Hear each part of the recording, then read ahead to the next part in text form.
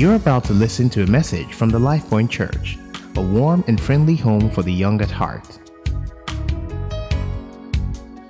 So I was saying I love the evening service because we get to talk and fully express ourselves in God's presence. We're able to discuss issues. So the evening service for me isn't one that we preach at ourselves. It's that we have conversations and we search the scriptures. We also learn from people's experiences. So thank you very much for coming tonight. If this is your first time, you're welcome to the LifePoint Church. We're excited to have you. And please let's specially help me appreciate Sukomi. Sukomi has been amazing today, both at the morning service and also this evening.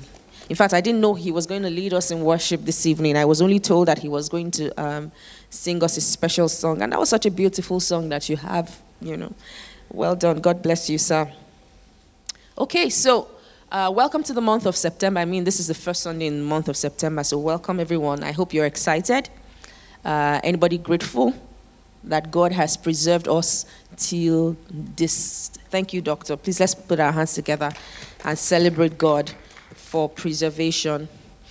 Okay, and I just want to encourage you. I'm so sorry, sir. Can you just occupy that seat in front of you? Let's try not to have any empty seats in front of us. That would be great. Okay. I'm sure God has amazing things all planned out for each and every one of us. That much I know. Scripture says that his thoughts towards us are what? Thoughts of good. Sometimes how those good thoughts pan out eventually, we may not necessarily like them. But we go in the strength of the knowledge that his thoughts for us are good. So regardless of whatever it is life throws at us, we know that God's thoughts for us, his plans for us, are great plans to give us a future and a hope and to bring us to that victorious expected end as he has designed. So even when the enemy tries to misbehave and tries to flip the script, we know he's just an empty threat. It's just making noise because we stand rooted in our position, okay? And that's just a reminder for someone here. Be rooted in your position. Don't pay lip service to who you are in Christ. You've got to own that position. You have got to allow that relationship be evident in your life. All right, so this month we are talking about love. Anybody excited? Who loves love? Or who loves the idea of love? Thank you. Okay. Who does not love love? And it's okay. This is evening service, so we can be very real with ourselves. Or who is tired about the concept or the thoughts or the very, very, very many conversations about love? Is there anybody who's genuinely just tired? Like, I've heard it all. What's new? And I've not been very successful in that area. Anybody? Okay. I think my first question tonight will be this. I want us to talk about, and I'm going to need Daniel's help. Where's Daniel? Still drinking coffee. Caleb or Uwaila, please. I need help with microphones. Okay, so I want maybe about 2 people to share with us their ideology concerning love and marriage. Your thoughts, when you think about it, how do you interpret it? And there are no right or wrong answers, so feel free to share from your heart. Anybody who's going to go first? Thoughts, ideas, your ideology regarding love and marriage, whether it's how to approach it, whether it's what you understand by it, whether it's what you have seen or experienced, what you just share with us something. So 2 people, 2 volunteers. Who's going to go? Thank you so much. Hi, everyone. Hi. My name is Chinedu. Okay, so obviously, I'm not married. Please, this is from observation. No, please. Yeah. Observation. So I think love is patience and sacrifice. I think it's intentionality. I think it's a willingness to learn. I think it's a willingness to also understand that some things won't go the way you desire. And in that I don't know, arrangement in terms of marriage. What you have to do, your responsibilities, finding workarounds to make it work. So I always tell people that, from my understanding, the classic display of love in quotations is never enough. There's so much more to that, and that's what I think. Thank you. Amazing. Please put your hands together for her. Thank you so much. I love the words that have jumped out. Intentionality, putting in the work. Thank you very much for sharing. Who else wants to share? Maybe a different direction. Yeah? Somebody's raising their hand behind. Okay, Caleb, please. I like to say that love is a choice. Love is a choice. Interesting. Okay, please put your hands together for Caleb. Thank you for that. Love is a choice. So you choose to love. That's a very interesting concept. All right. I also want to give someone an opportunity here to ask a question without necessarily preempting what will be said tonight. But I want to give you an opportunity to ask a question or make a comment that isn't necessarily in the direction that Chinedu and Caleb have shared. Just something either you think it's a prevailing mindset with this generation, or it's even your personal belief, or it's your cousin Femi's. So we have this thing in LifePoint that we do. When we want to talk about ourselves, we then say our cousin Femi, so that people that are hearing you will not necessarily attribute. I seem to have then said, so if you say cousin Femi, we know that feel free to find a way to anonymously communicate it. But yeah, question, comment, observation. And I'll start. I have observed that in this generation, relationships can be very fickle, and people are not willing to put in the work, just as she's mentioned. And oftentimes, people want ready-made partners. That is an observation that I have seen, based off of, different counseling sessions that I've had. Yes, Remy. Okay, for me, I think what I've seen is love is an entitlement from my generation. Love is an entitlement. Yeah. Interesting.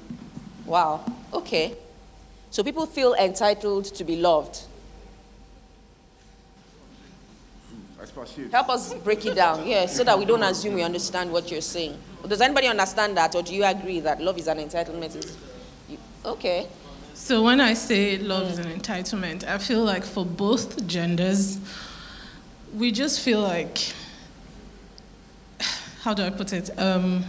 It's an honor for you to love me. I don't know how to put it in. But in my head, it just feels like based on what I've seen and heard my colleagues and my friends say, it's like, you should be honored that I'm even gracing your presence. So everything I ask for, you give me. Wow. Anything. So it's not like everything I ask for per se, but it's just like, love me or don't. I don't care.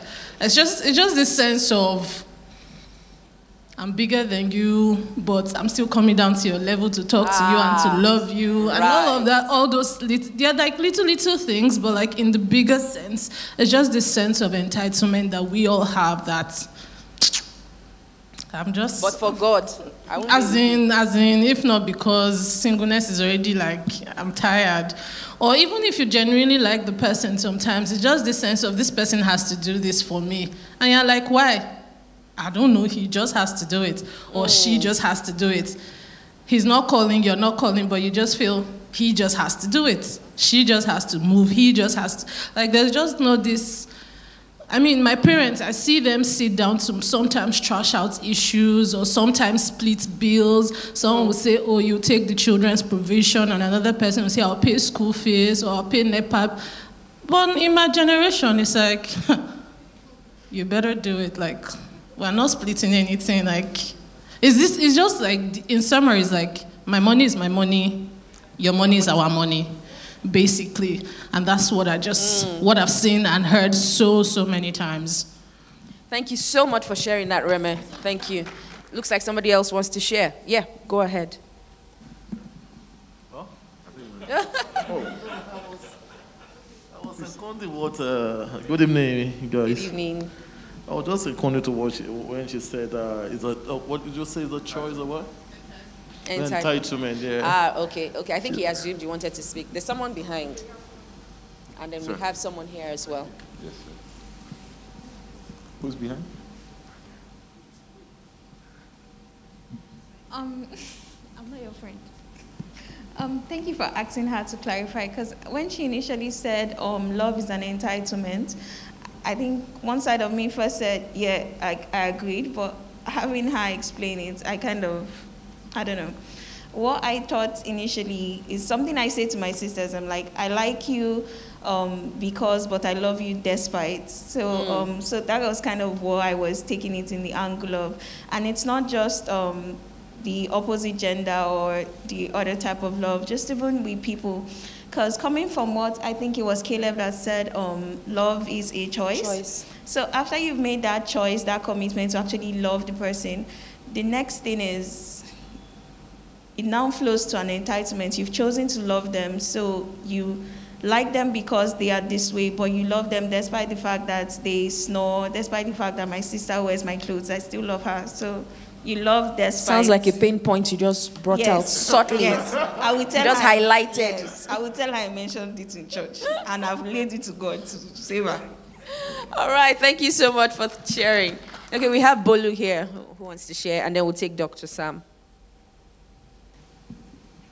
Good evening, everybody. Hi, good evening. Okay, so I think it's like a question or a comment. I heard someone ask that, or someone say that what has changed between, let's say, our parent generation and now is the sense of duty. A lot of the pillars that held, let's say, many parents in the past was duty to the family, duty to their partner, duty to their wives. And he was saying that he feels that is one thing that has changed between their generation and our generation, because there doesn't seem to be a strong sense of duty, of commitment. I have to do this. We are together. Therefore, this is what is expected of me to do. It just feels as if people don't see that as important anymore. And the person will find that is why he feels divorce rates are on the high, because it is work.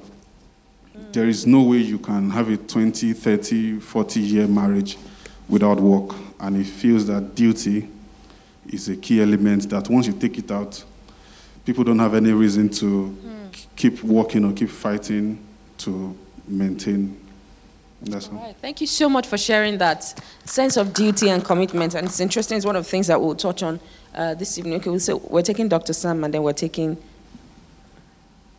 Hi guys, good evening. Good evening. I think something I've noticed is, I think in this generation is they love the idea of the individual, but they don't really love the person. The idea of the individual. So it's like versus the individual. Yes. So it's like the person is a trophy. Trophy wife and trophy babe and. Yeah, real doctor. Interesting. Okay. My name is Wumi. Very quick one about the love is an entitlement statement. I don't know, I don't really have an opinion on that, but I just wanted to make a point out of it, which is that I think that there's a difference between love and an agreement. So love is, is patience, it's kindness, it's unconditional, but then I think in a situation where someone is saying you have to do this and you have to do this, so I do that, I think that is when it becomes more of an agreement. I just wanted to specify that and really point that out, that I don't necessarily agree that love is an entitlement in that way. I think if you're having those kind of conversations with someone and saying, you have to do this for me to love you, then I don't even know that that's love in the first place. Thank you very much for sharing that, Wumi. So, one more person. Okay, before we take, looks like we have two people now. But just to clarify that my question is, how do we interpret love in our generation? So not necessarily good stuff. And I think what Reme has done is to highlight the negative which is people feel entitled when they're in a love relationship and they are able to then place demands, which is what you are referring to as agreements, by reason of the fact that you are dating X person, the person then places certain demands. And so she's speaking to almost a warped sense of, or a warped interpretation of the concept of love. So those are the things we're highlighting in our generation. Okay, thank you very much for pointing that out. Okay, so we'll take the last two people. Hi. Hi, Tito. My name is Tito, by the way. I don't know. I don't really agree with the view that our generation has a problem with love. I think that love in itself, human beings in general, and showing love and experiencing love, our views are quite broken. The only reason I would say that people would say our generation have issues with it is because we're open about it. I think there are lots of homes and marriages and just general relationships that are broken in terms of our generation, our parents' generation, but they're not very open with it. They're not willing to come out and actually say it. Our generation is more open, so we share these things because that's just how we are. But I think the idea of love is quite broken at the moment. I think it's, like everyone has said, it's about intentionality. It's a choice. It's constantly choosing the people around you and putting their needs over yours. So I think to fix the idea of love, you have to go back to the foundation of it to kind of fix it. Okay, thank you so much for sharing that, Tito. Lovely. All right, last comment. Oh, okay, second to the last. Looks like Mr. Ireland wants to speak. So I just have a question, and I already feel judged. So my question is, my money is my money, and his money is our money. I just want to know, like, honestly, and is it wrong? No, you see, they've judged me, Pastor. I just want to know. I'm so honest. Thank you for your honesty. Looks like Jumoke wants to take a stab at answering first.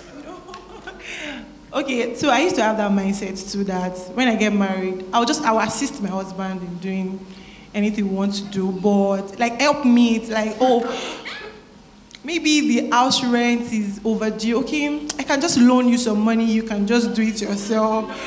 But I think it was in May. Me and one of my friends that got married, she's abroad. So she was just gisting me about her married life and everything. And I was like, no, it's not supposed to be like that now. Why are you doing all these things? It's supposed to be his responsibility. My father used to take responsibility. Why is he not taking responsibility? And she was very weak. She said she was even disappointed in my line of thought. So, my dear, you're not alone. But then I have to change my mindset because... So what influenced that? Okay, so I would not even lie. I read a book, and I watched a lot of YouTube videos to just change my mindset, because that was my mindset. Because growing up, my father was the sole proprietor of everything that happens in the house. He provides for everything. Everything, literally making my hair. My daddy will provide it. Not like my mom is not working, but she's just a baby girl. Like that. But when I lost him, everything changed. And I didn't like that part, because mommy she could do those things, but she felt it was too much on her because she was not doing it before. So my friend told me about it, because we just a lot, so I told her everything. So she explained it to me. Then that even changed my mindset, that you just have to do it together. It's fun when you do it together. It's always fun. Yeah, so that was what changed my mindset. Okay, interesting conversations. Looks like you guys want to jump 1 week ahead. Okay, so Chi and then Mr. Ireland. Okay, so... Sorry. Okay. Good evening, guys. I'll be making reference to something that I personally experienced. No, not my experience, but a friend on the street. Your cousin Femi, it's okay. Not my own, but a friend. One of my acquaintances growing up, One of my acquaintances, growing up. This guy is homeless and is a very handsome-looking guy. So a girl that actually accommodated him, fed him, housed him. We got to a stage where the guy actually has focus, not like he shared with his peers, no. But I know definitely he has that drive, like something will be good for this guy later on. So the way the girl was treating him, anytime she comes home and all, there's one argument or that, and she happens to have different informants that spy on the guy, and definitely they just want to watch her come and start yelling on the guy. But notwithstanding, they still do the normal things, make their love, continue feeding, housing. He got to a stage, the guy the guy had a break.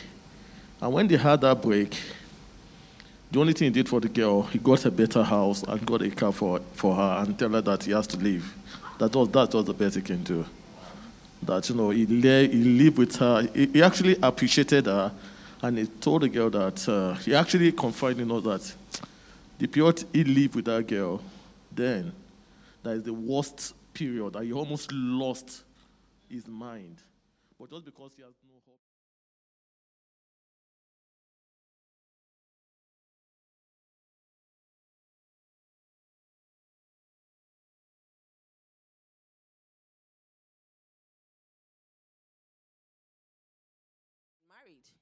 Is not the guy's fault.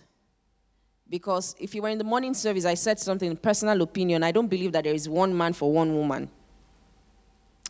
Otherwise, it means when people lose their spouses, and I hope you know that there are actually some seemingly God-ordained relationships where the second individual has refused to hear God and have chosen to go their way because there's something else that is attracting them.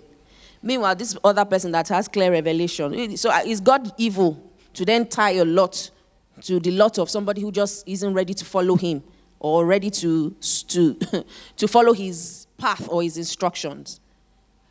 So that's one scenario. The second scenario is, what if, and we've seen it happen, somebody gets married and they lose their spouse?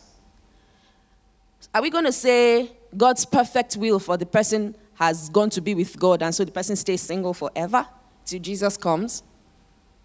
Think about it. Hence why I don't believe that there is one man for one woman, one man made for one woman. And so when you miss that shot, I know people say that. People have, growing up, I've heard this phrase so much so that it haunted me. Ma fokoshe boyfriend. For the benefit of the non-Yoruba speaking people, do not use your future husband, your prospective husband. Don't use him. Don't use him as your boyfriend. Use and dump. Don't miss out on an opportunity. And for the longest, I just always worry that, hey, God, may I not miss the one? Because I've gone ahead to just date casually, But I think I'm excited already at all that God will do this month in this teaching series, because if there's anything I know, it's the fact that mindsets need to change. Perspectives need to change. You cannot successfully engage the marriage institution or understand love outside of God. It's tough. That being said, it doesn't mean that they're not successfully married unbelievers. Check, I'm sure you probably know one or two whose marriages have waxed stronger. In fact, almost shamed the Christian marriage that you know.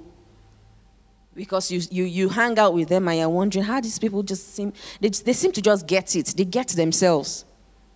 What are they doing? And they don't know Jesus. At least you are not aware that they have confessed Jesus as their Lord and Savior. So what's the difference? Meanwhile, we, the children of light, we seem to just always be all over the place.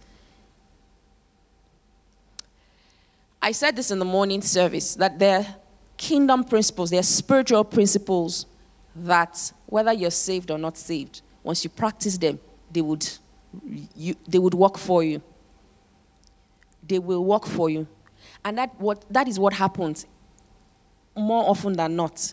Same thing with those who are rich. I'm not talking about those who are corrupt or who have earned their riches or their wealth through dubious means. I'm talking about people who are who've done well, legit rich, who have practiced principles of giving, who have practiced principles of caring for the poor, who have made it their responsibility to ensure that they are channels through which the blessings of God flows to the families of the earth. Remember, that's what God said to Abraham, right? But they don't know God. They've just simply committed to doing good to mankind. God is more comfortable committing resources into the hands of such people than the one that chooses to fast and pray every day and is wicked.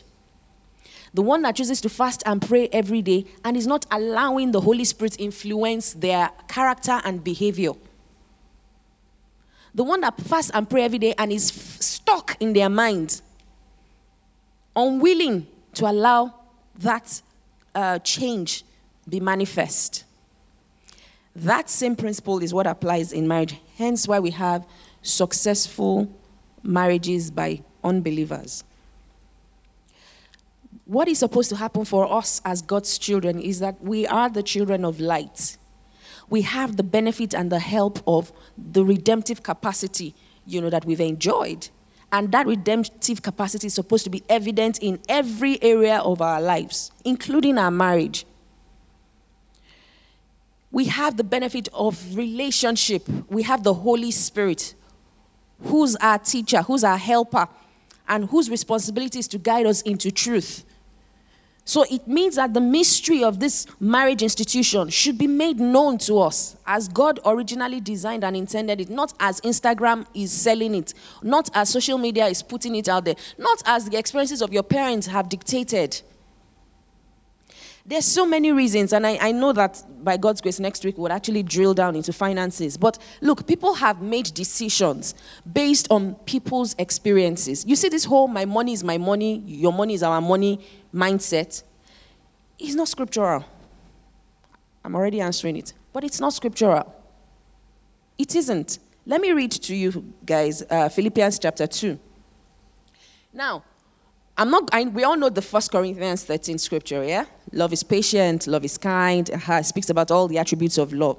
I won't read that today. I want to read from Philippians chapter 2. This is Apostle Paul to the church in Philippi.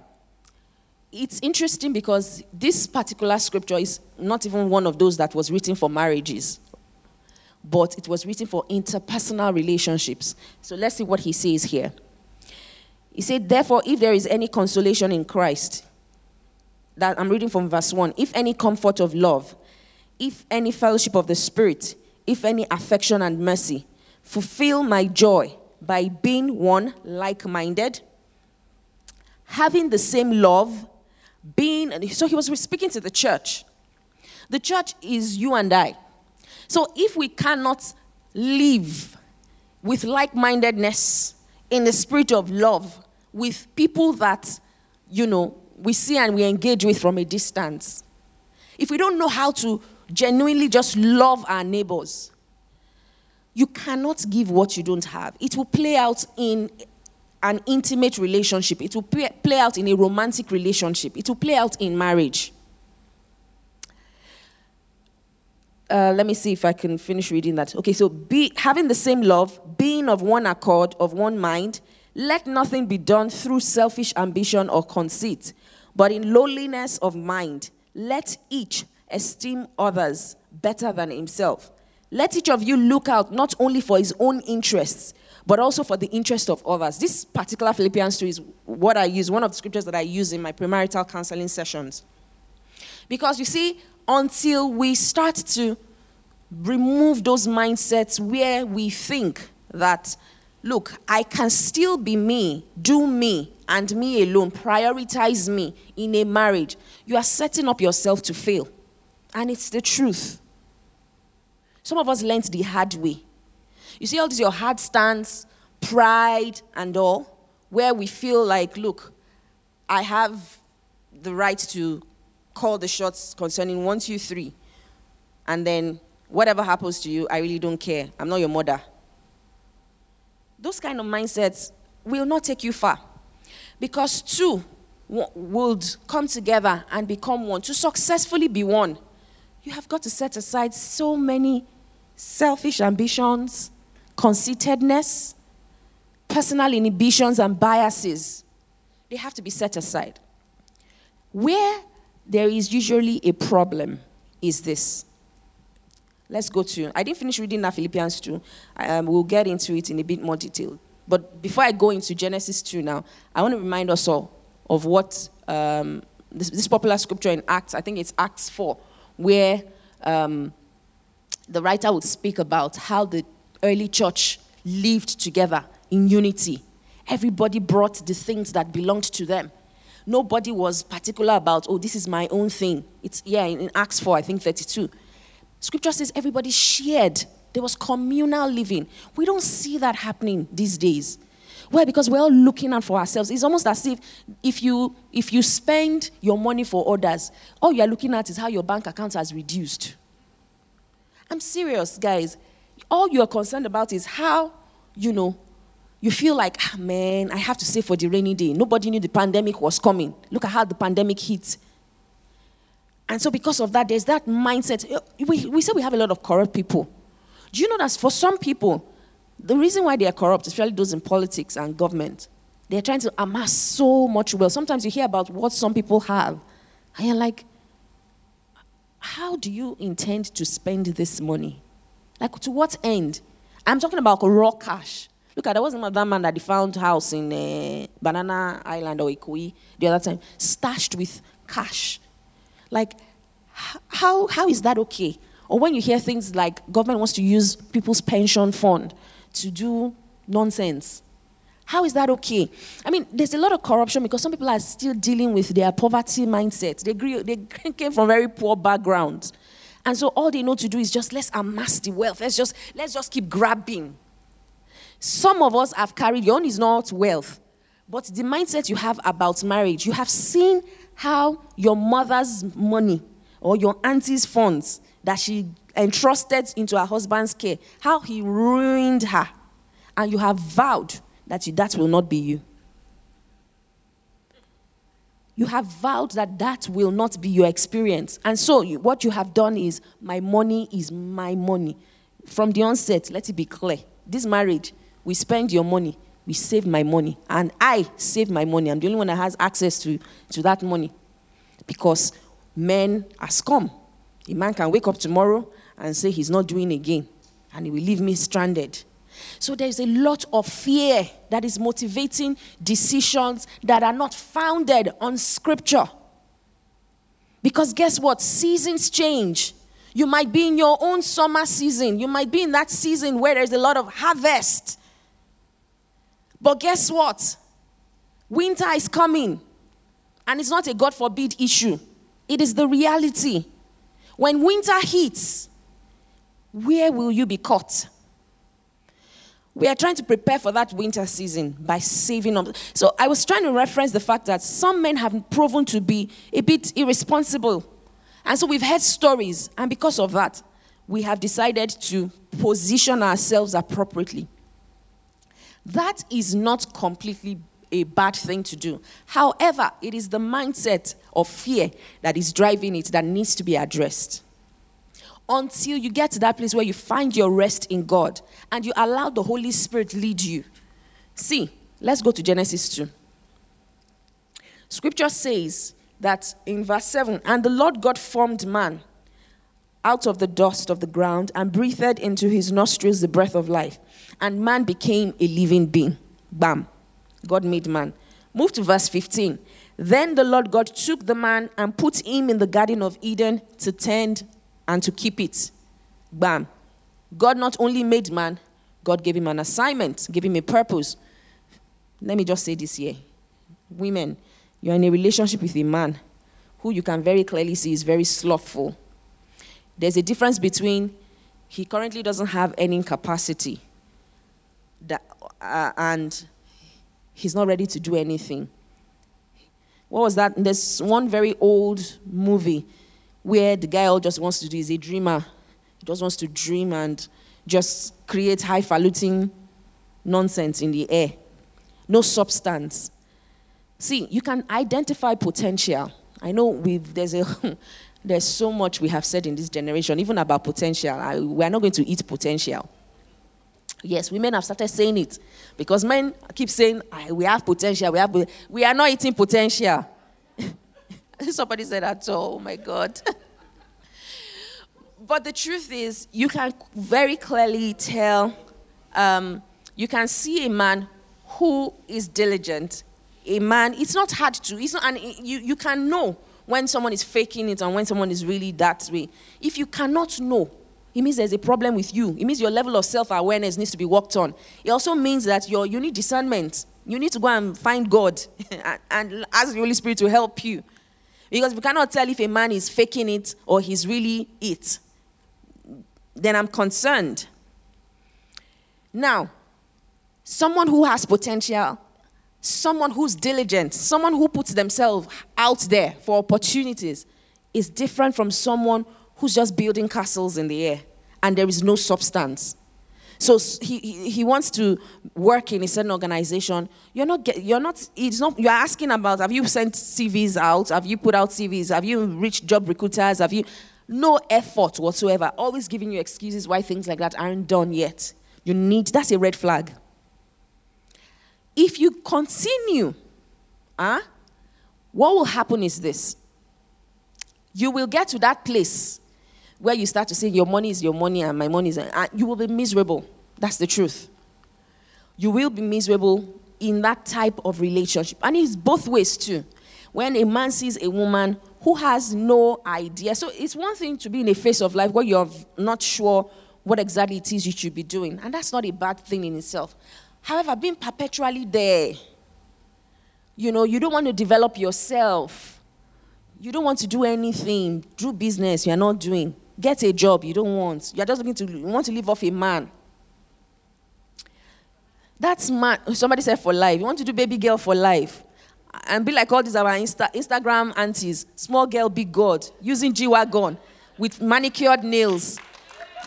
Spa, all you go to is spa appointments every day. And ruin the man. Oh, you won't ruin the man. But that's the kind of life you want. And just party weekends and... Damilola, it is well with you.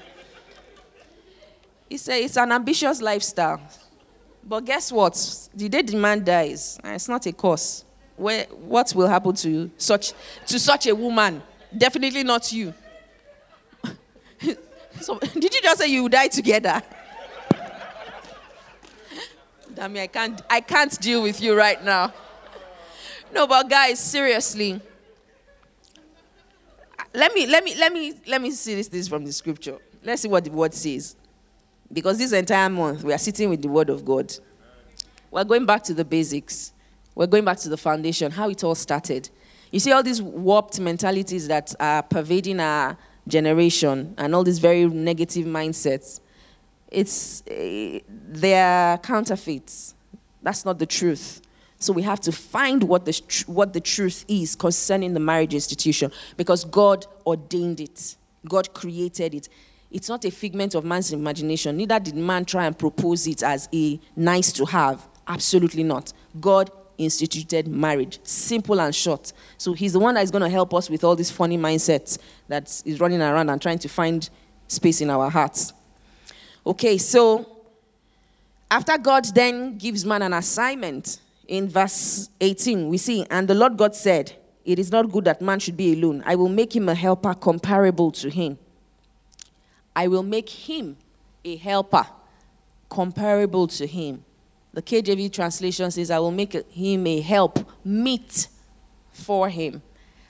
I think it's the NIV that says, I will make him a helper suitable for him. Comparable, meet, suitable to him. What happens sometimes why we have broken homes and broken relationships is that we have not found, or we did not go with, suitable companions. We've not gone with comparable companions. Neither have we gone with help meet for us. What we have done, either out of pressure, my biological clock is ticking, you have gone to settle. You've seen the red flags, and you've turned your eyes away from them. In fact, I thought somebody was going to say love is blind as another. In this generation, the eyes are very open. If your love is still blind, there is a problem. Because what it means is you are the one that is blind. You have chosen to be blind to the issues that need to be addressed. And not all issues are irredeemable. I've seen testimonies, stories of people who were a certain way, but got involved with someone else who helped them be better, helped them, become better versions of themselves. So it's not all doom and gloom. There's some red flags that you see, and you need to make a decision. Am I going to be in this for the long haul? Am I ready to put in the work that this requires? Because these are questions we don't ask ourselves before we jump into relationships.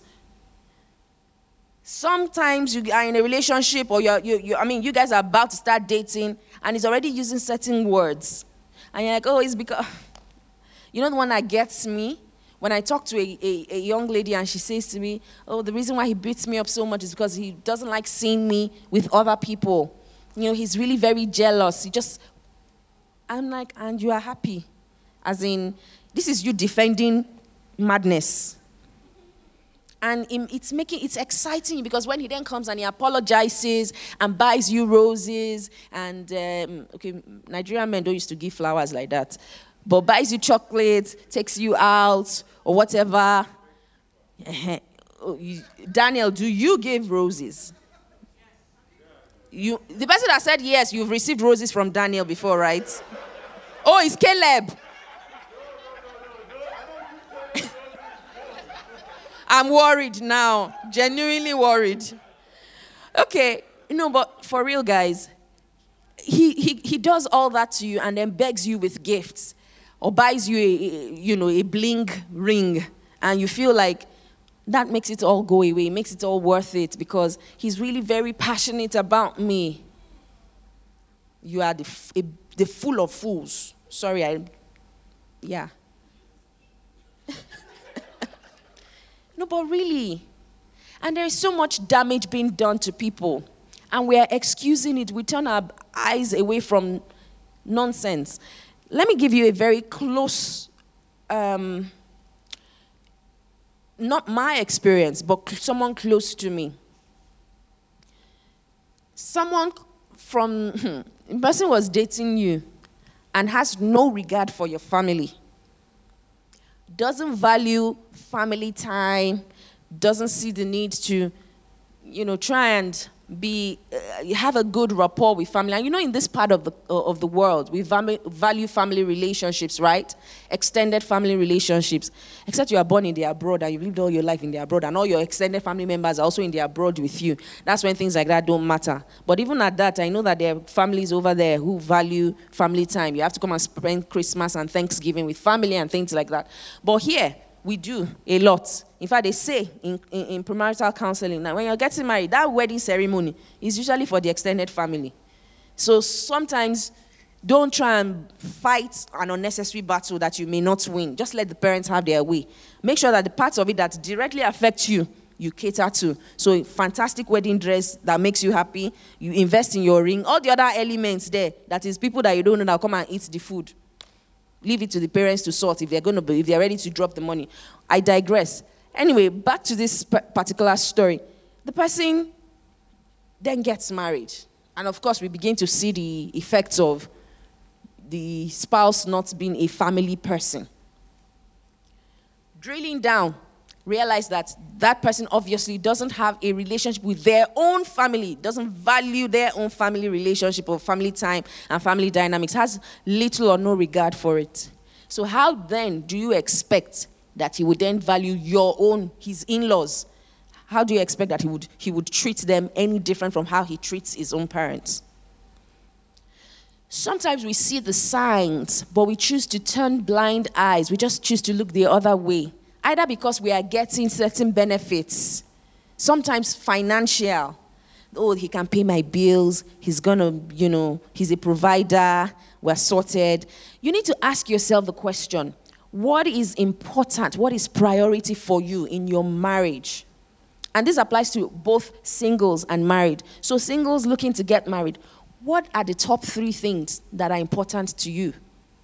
If you're already married, what is your family vision? What is in this marriage?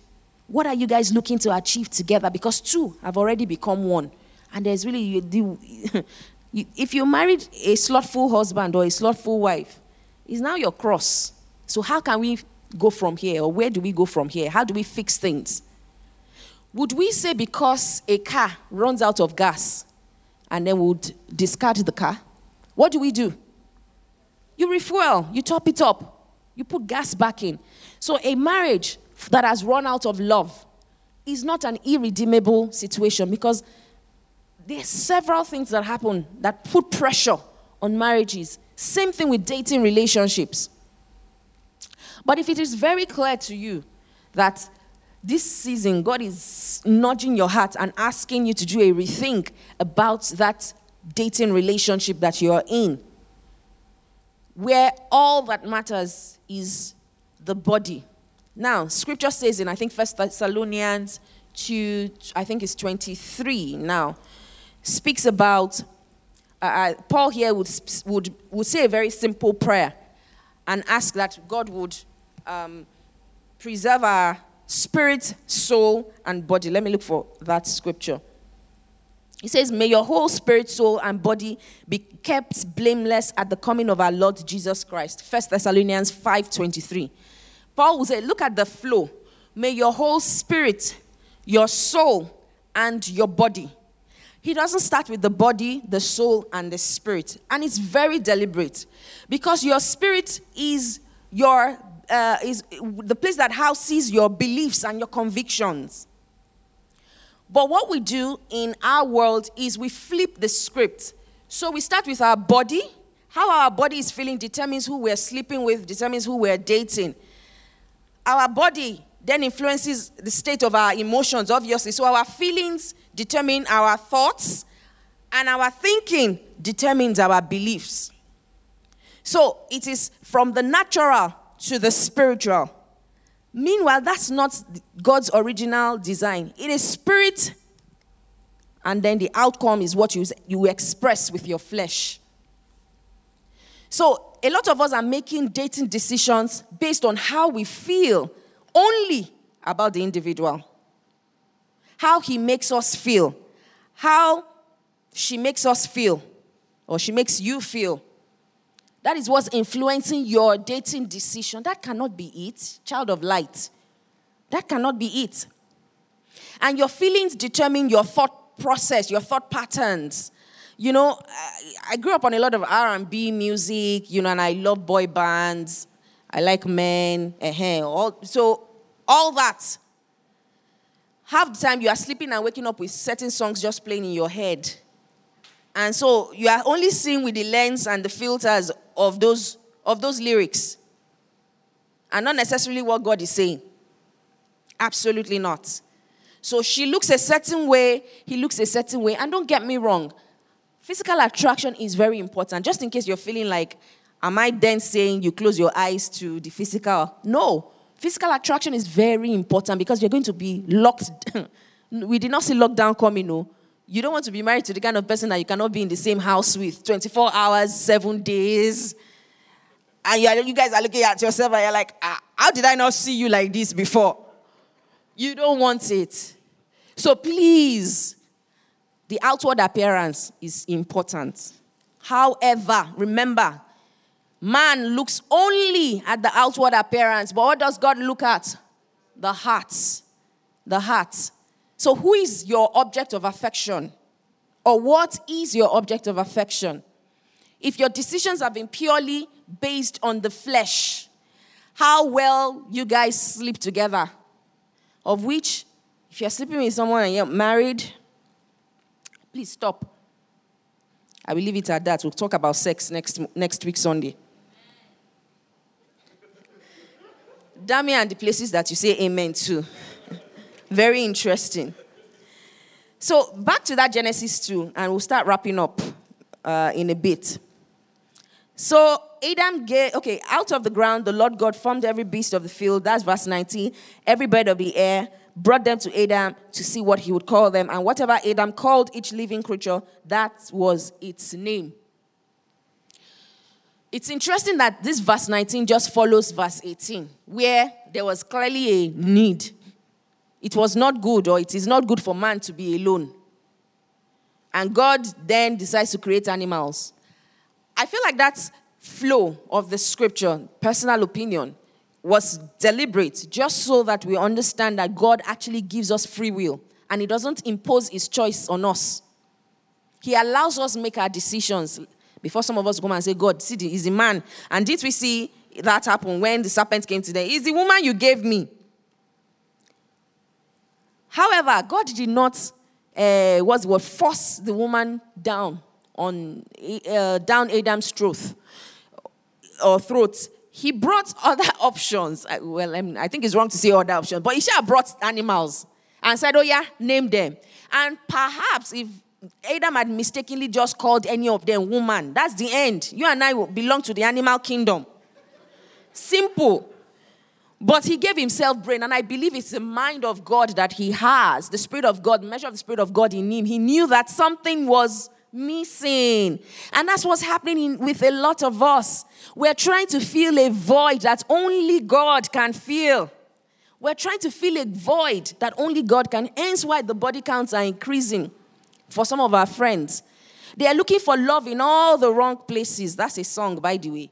But they're looking for love in all the wrong places and with all the wrong people. And they're just trying to do different things that would, make up for the absence of connection. So, fast forward, Adam gave names to all these, to the cattle, to the birds of the air, to every beast of the field. But for Adam, there was not found a helper comparable to him. See again that same reference. Because the agenda was to find Adam someone that was comparable to him. But of the animals that were brought, none was found that was suitable for him. And the Lord God caused, verse 21, I love this part. See, after we have done our rigmaroling and trying to figure things out in our own human understanding, you know where we need to land? Is the place of rest.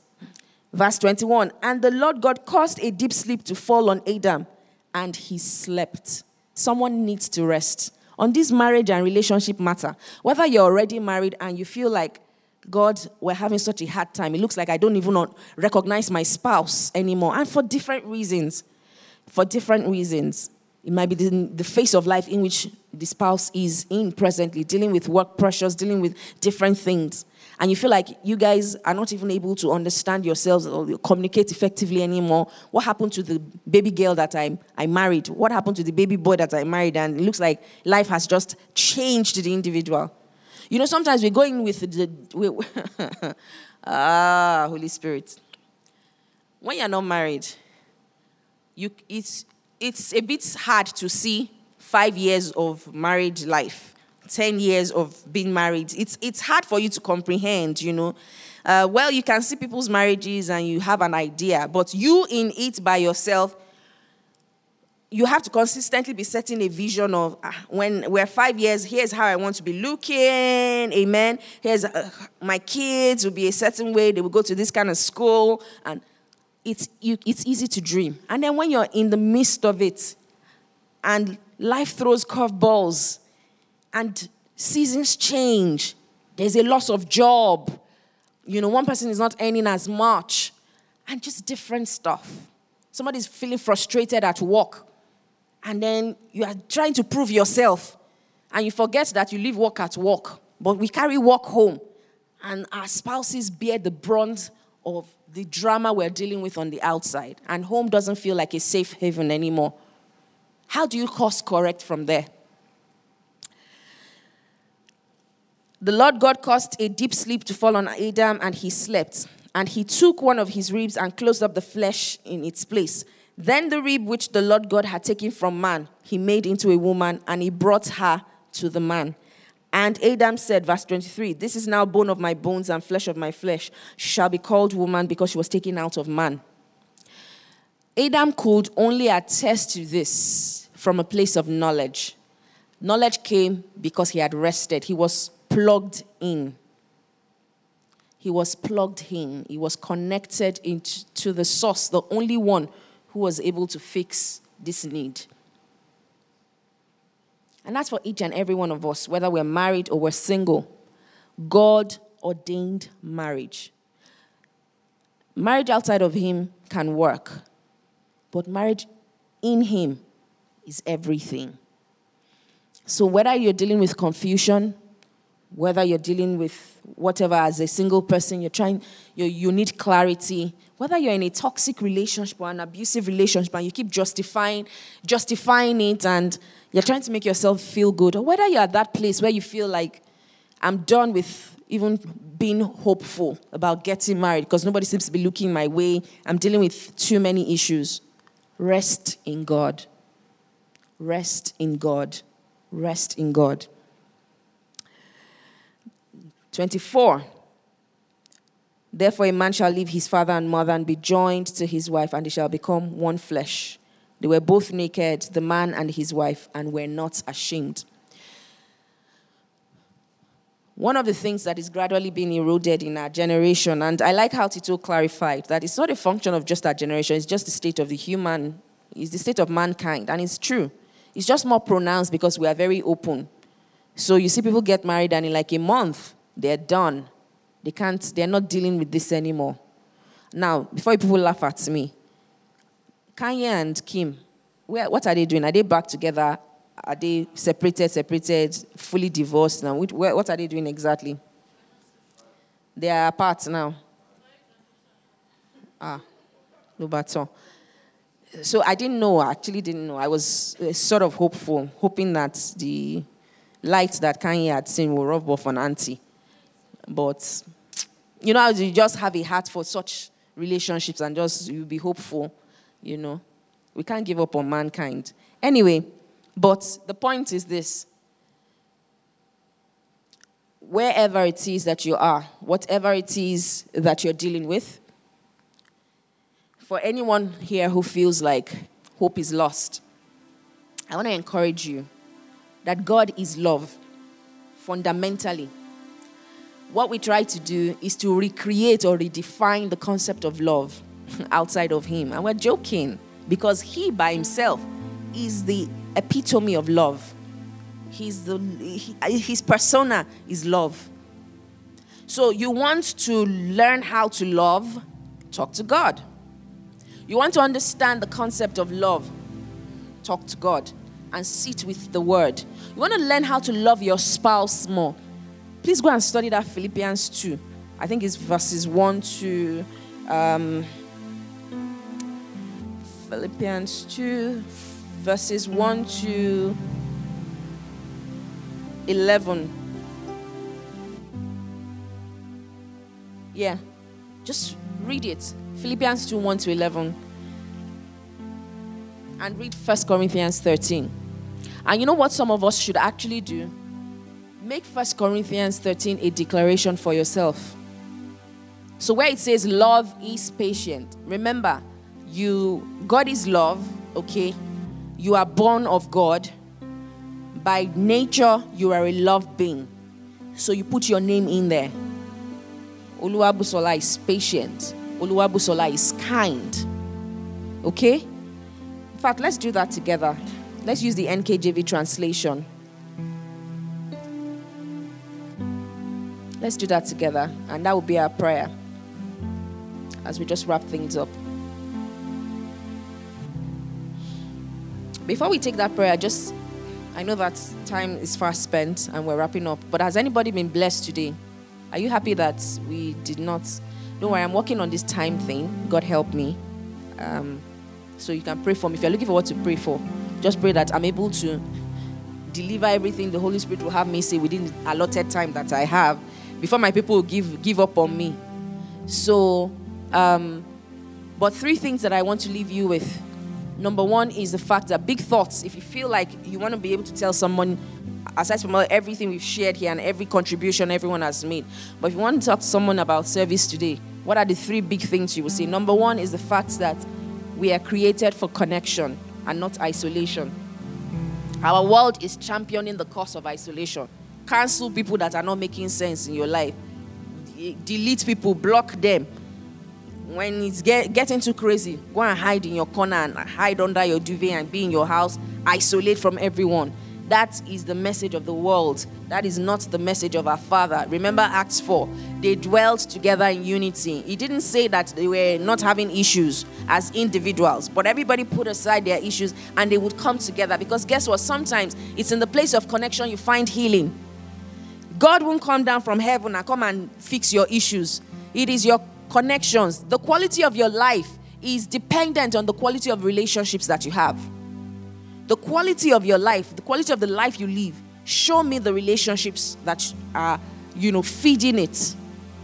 So someone is to ask themselves, am I rich in people or am I rich in things? If you are rich in things, that's a problem. But if you are rich in people, with people come things. Your next level is possibly in someone's hand in this room. Because God will use people for you. Absolutely. So for some of us, we need to improve in our character. We need to ask the Holy Spirit to show us what area of my life do I need to improve upon. Okay? So we're created for connection and not isolation. The second thing is that other people's experiences cannot be the source of your revelation. If all that you are thinking, your belief system, the filters that you use in determining who you date, who you marry, is the negative experiences of others, then there's a problem. Please go back into the Word and go with God on this marital journey. And the third thing would be deep commitment to oneness, to trust, and to vulnerability is required for a successful marriage. And I dare say any successful interpersonal relationship. Commitment to oneness, as referenced in Philippians chapter 2. Commitment to trust. People don't trust themselves anymore. I mean, why would you want to hinge your life to someone you don't trust? Think about it. I feel like sometimes I listen to certain stories and I feel like we do ourselves a lot of disservice, because you will not entrust your business into someone's hands that you don't trust them. This person is a scammer. Do you understand? You will not carry your business and give such a person your money. You won't. But you are okay to overlook that area of fault, that red flag, and go and marry the person or be in a relationship with the person. Is it that we don't value our lives? So deep commitment to trust, to oneness, to openness, to vulnerability is really, really important as ingredients to a successful marriage. So I said we'll take that declaration in 1 Corinthians 13 together. Let's do the NKJV translation.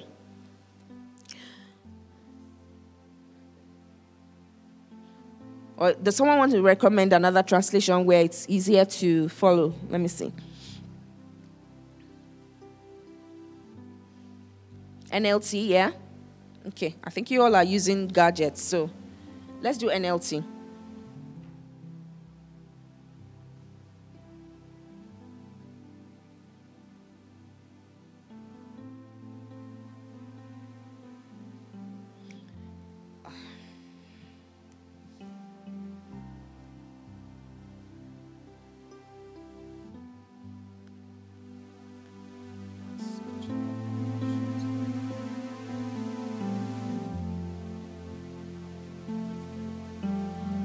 One second, sir.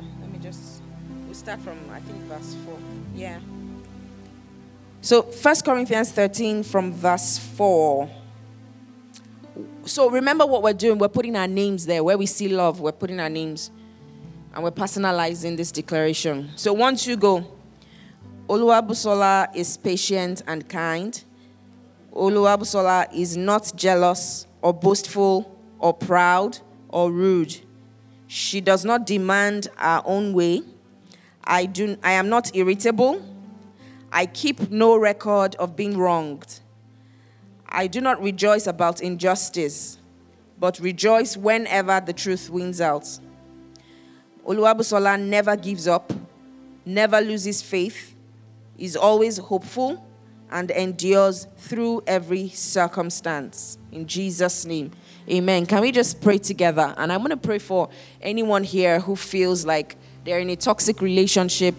You feel like you have not had it good in this whole relationship and dating experience.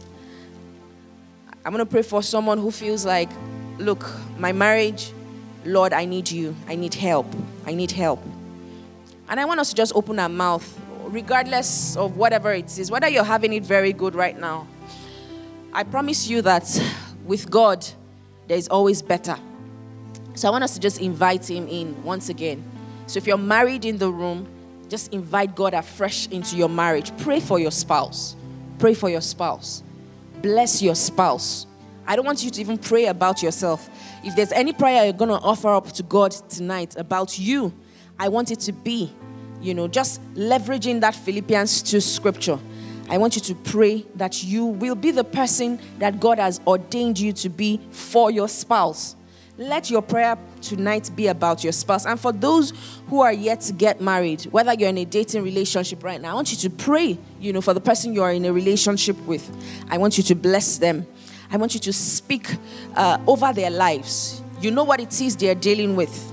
I want you to ask God to help them bear their burdens, carry them in this season in the name of Jesus, and ask God for grace to be supportive. Ask God for grace to be the ones that you need to be the person you need to be to them. And if you're here, you're desirous of getting married, and you're trusting that God will bring your partner to you, would you continue to make that declaration? Lord, I rest in you. Lord, over my marital destiny, I rest in you.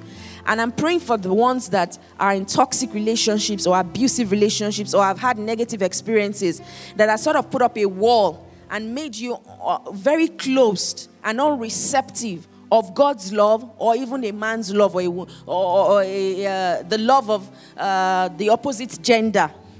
Tonight I decree over your lives that all such walls are coming down in the name of Jesus.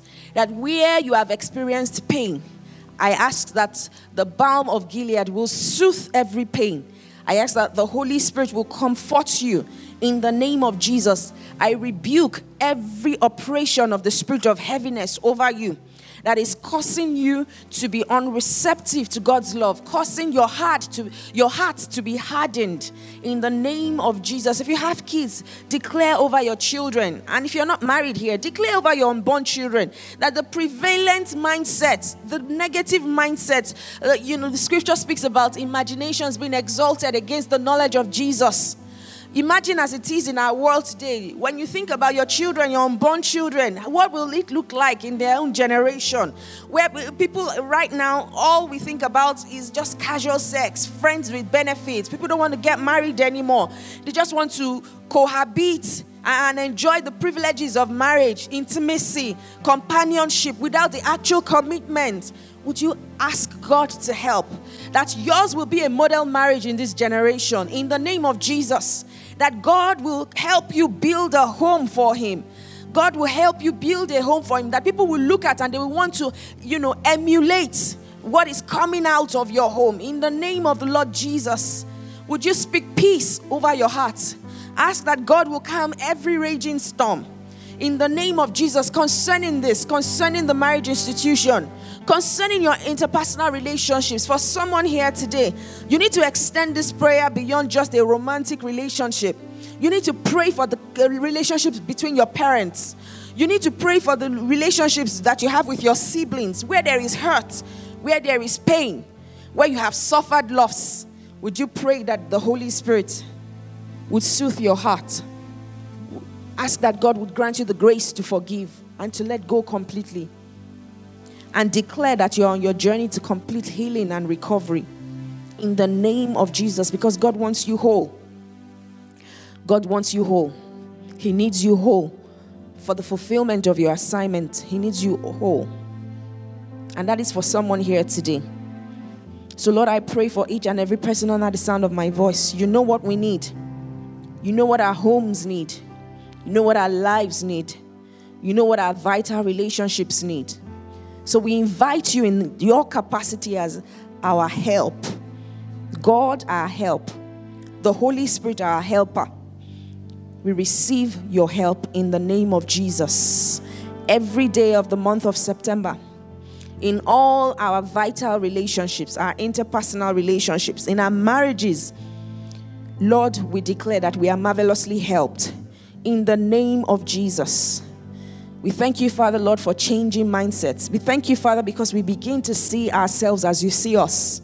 And I pray for that person who doesn't love themselves, the person who does not love his or herself. I ask that God would open your eyes to see who you are to him. I ask that God would open your eyes to see that you are precious and you matter to him. And that you not only will see, you would embrace and you will receive his love. In the name of Jesus. Amen. Amen. God bless you. Thank you so much for being in service tonight. Thank you for listening to a message from the LifePoint Church. To download more free messages, please visit www.soundcloud.com/LifePointNG.